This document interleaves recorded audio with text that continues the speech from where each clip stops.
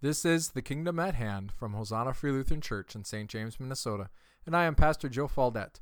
We have worship at 9:30 a.m. during the summertime. We can be found online at hosannafreelutheran.com and in podcast format on iTunes, Google Play, or your favorite podcast app as The Kingdom at Hand. Our sermon today is from Ephesians 5, verses 7 through 16. If you'd please rise out of honor of God's word. Ephesians 5, verses 7 through 16. Ephesians 5, verses 7 through 16. We're going to be looking at light versus dark. And I read in Jesus' name. Therefore, do not become partners with them, for at one time you were darkness, but now you are light in the Lord. Walk as children of light, for the fruit of light is found in all that is good and right and true. And try to discern what is pleasing to the Lord. Take no part in the unfruitful works of darkness, but instead expose them. For it is shameful even to speak of the things that they do in secret. But when anything is exposed by the light, it becomes visible. And anything that becomes visible is light. Therefore it says, Awake, O sleeper, and arise from the dead, and Christ will shine on you. Look carefully then how you walk, not as unwise, but as wise, making the best use of the time, because the days are evil. Let us pray. Father, as we come to study your word, I ask that you would be glorified. Lord, that you would reveal yourself to us through it, Lord, and that we might understand how to live it out. Father, that this world might see your light. We ask this in Jesus' name. Amen. You may be seated. For some reason, the scope of this sermon is difficult because we've got, only a few verses, but such huge concepts. Because this is about how we live in this world as Christians. And that's a huge concept because it encompasses all of our lives. It's one thing if we're talking about money or we're talking about service, but here we're talking about every aspect of our Christian lives. There isn't any part of our lives that this doesn't touch. And so the scope is enormous. So as we come into this, Paul starts out, and therefore, do not become partners with them. So again, we start out with a therefore, and that draws us in because that says this isn't existing on its own. It's existing within context. And the context was last week's sermon, but specifically verse 6. Let no one deceive you with empty words, for because of these things the wrath of God comes upon the sons of disobedience. So how many of you want to be hanging out with someone who is going to be, destroyed? How many of you farmers want to rent to someone that you know is going to go bankrupt? Anybody? That's senseless. What business person would want to work with someone that they know is deceptive? Who wants to be friends with someone who's a gossip? Who wants to be a confidant to someone who's a liar? Who wants to do that? Who would want to become a partner with someone that's going to have the wrath of God come down upon them? That's that old joke when someone says something, you step back and say, I don't want to be in the blast zone of the lightning. This is what that's talking about. I don't want to be in the blast zone. I don't want to be partners with someone that the wrath of God is going to come down upon them. Because if I'm partnered with them, who else does it hit? It's me. It's one thing for me to minister to someone that's living in sin. I'm not saying we shouldn't do that. We don't avoid people that are living in sin, but we don't partner with them. We don't become married to them. We don't join with them in business. We don't become united in some manner with them. We take care. We minister to them, but we don't allow them to draw us into their circle because Paul says, let no one deceive you. The wrath of God will come. Wow. Those are big words. That's harsh. And that's how we need to look at this world. Really, we do look at it as us and them. It's not just us versus them. It's us versus the darkness that lives within them. So therefore, it's us for them against the darkness. Yeah, that'd be the best way to say that. It's us for them against the darkness. Because if the light lives within us, then the darkness is our enemy. And if the darkness is living in them, we should pity them because the wrath of God is going to come upon them. And I don't know anybody who wants the wrath of God to come upon them. Or upon someone that you love and care about. So we don't become partners with them. We don't live like them. We don't embrace their lifestyle. We embrace them as those who need help. Not as brothers. Not as sisters. Because they're different. They're sinners. Now, does this mean that we don't have sin in us? No, that doesn't mean that. It means that they approach their sin differently. And this is something that I see. Sorry, I'm going off track. But something that I see very often in the world when I'm interacting with non-Christians. I don't know a non-Christian that doesn't acknowledge that they have sin in their lives. I don't know one. They might not call it sin. They might call it something else. They're carrying guilt. They've got guilt about this. Or, they're disappointed in themselves or something of that sort. But what they're saying is, I know that I don't measure up to the standard that even I have set for myself. And then I'll ask them the question, so what do you do with that? And they'll say something like, well, I try to live better from now on.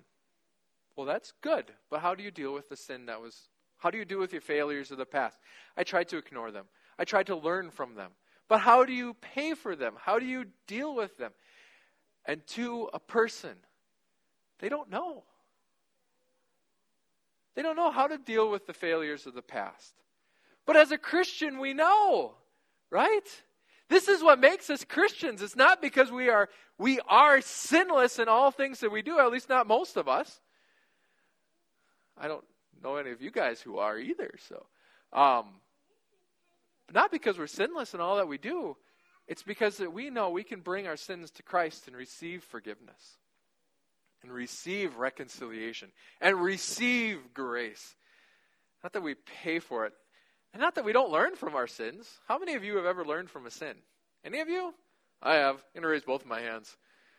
All the time. One of my failures I've learned from. Hoofda. But we don't continue to walk in them. Why? Because the fruit of sin is, what does Paul say?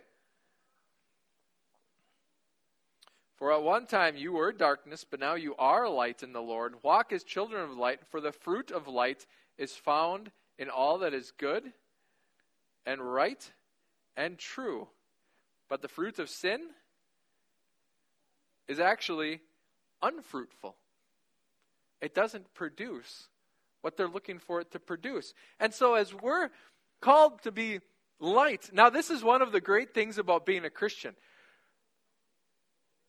The works of Christianity are by their very nature, what Paul says here. The works of Christianity are by their very nature good and right and true. How many of you want to do what is good? How many of you want to do what is right? We'll do the opposite. How many of you like to be wrong? I've seen some of you. You've got lots of practice at it. I do too. We've got lots of practice at being wrong, but we want to be right. So we walk like a Christian. Because that's what it means to be a Christian. It's right. That's what righteousness is. It is the nature of being right. Wow, that's crazy.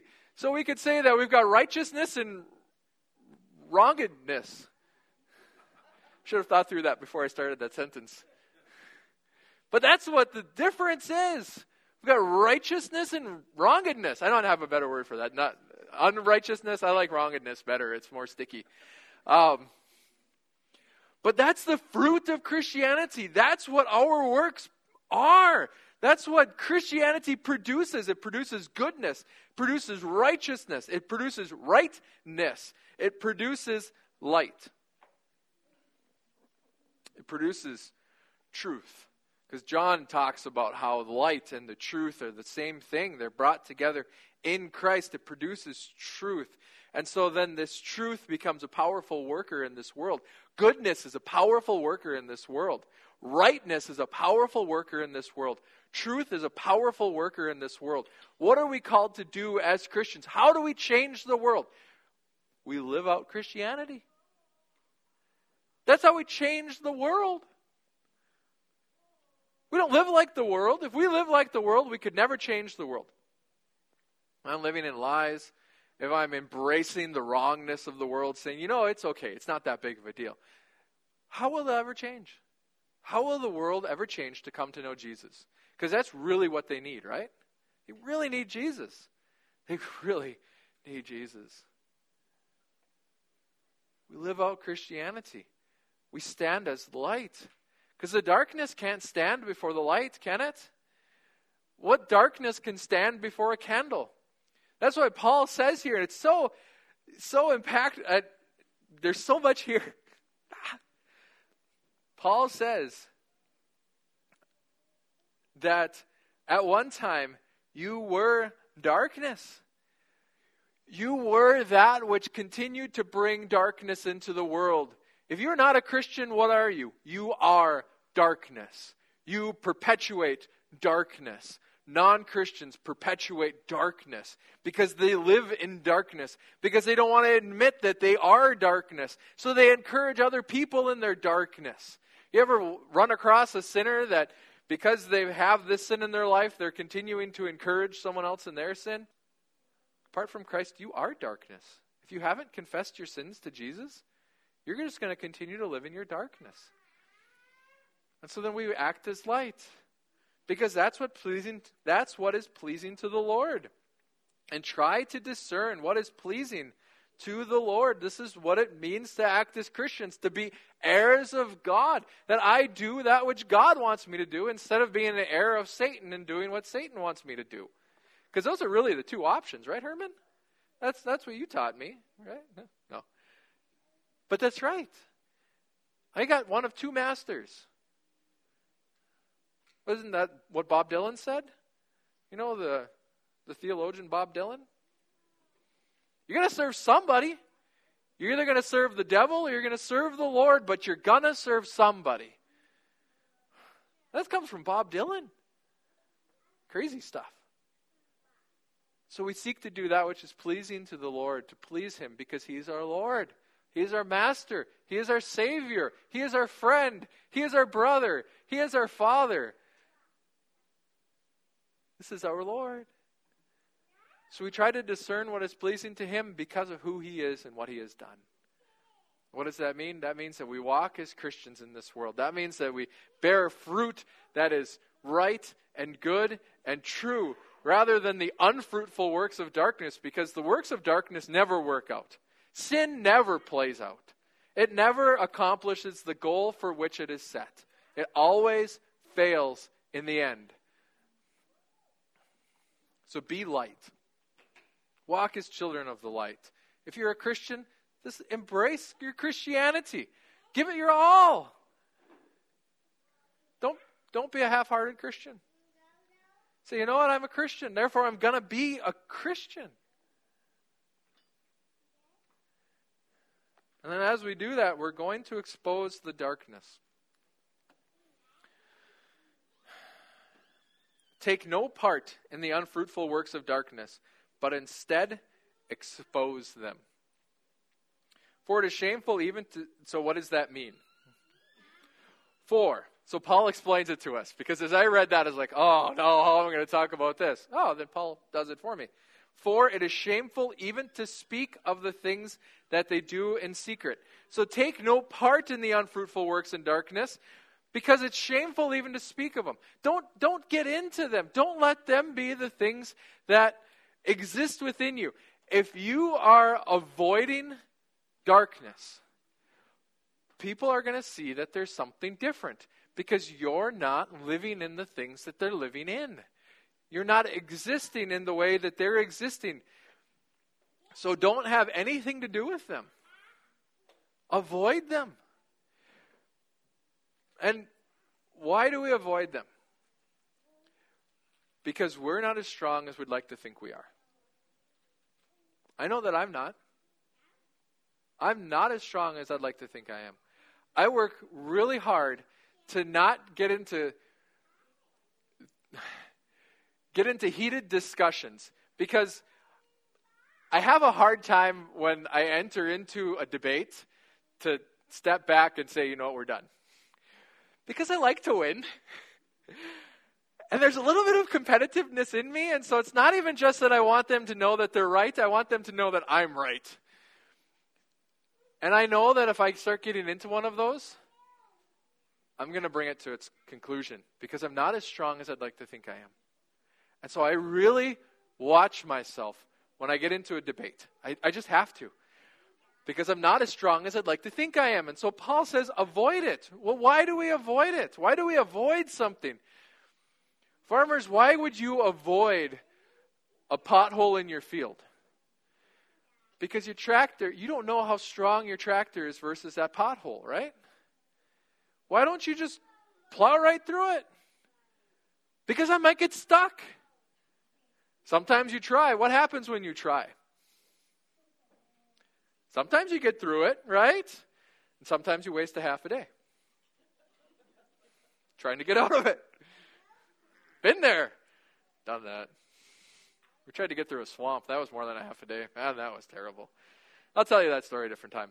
Got a lot of good peat moss for our garden, though, afterwards. Trying to clean out that.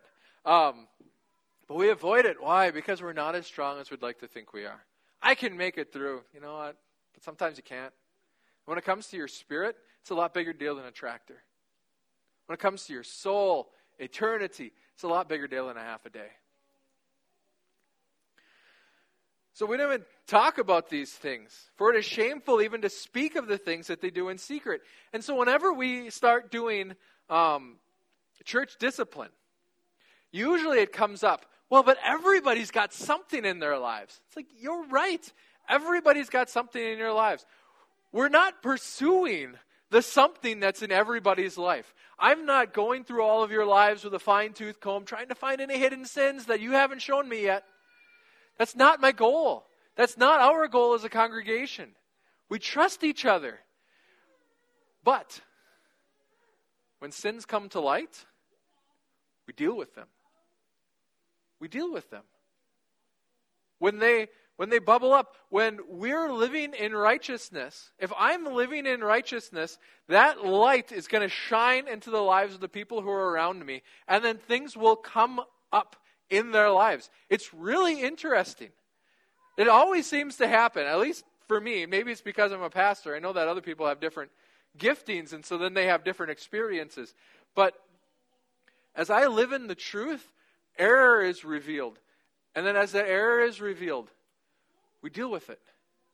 As the truth exposes it, then we take care of it. We're not prying.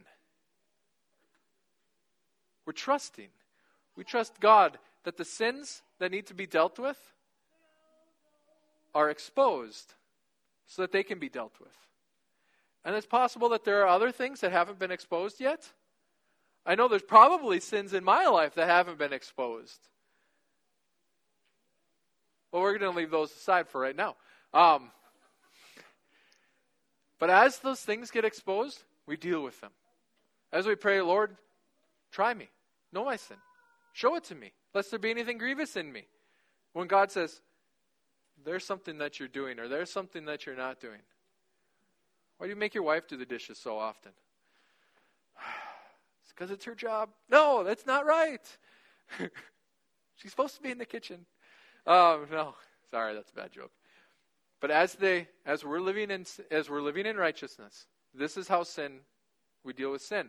As it comes up in the congregation, when we see it, we say, hey, here's something that's going on in your life that's been exposed because of whatever. Can we talk about that? This needs to be dealt with. Or someone will come to you and say, I see you've been doing this, and I need help with that. Say, all right, we'll help you. We'll bring you through. So we expose the darkness, not by seeking out the darkness that might live in some corner of your life, but by simply living in the truth. The light just exposes the darkness. It reveals it.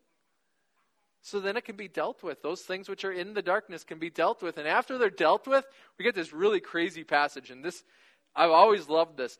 For anything that becomes visible is light. And so people have asked me, so why do you talk about your struggles at times? Because then I can use my struggles to help anyone else out of their struggles. And so my struggles then become light for someone else. This is how we get out of this. It becomes light.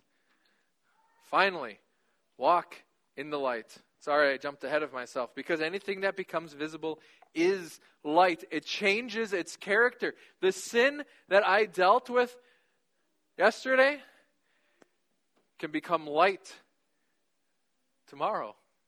Does that mean that sin has actually changed its character? No, that means that action has changed its purpose. And now it can be something that leads people out of darkness. See, I had this darkness in my life.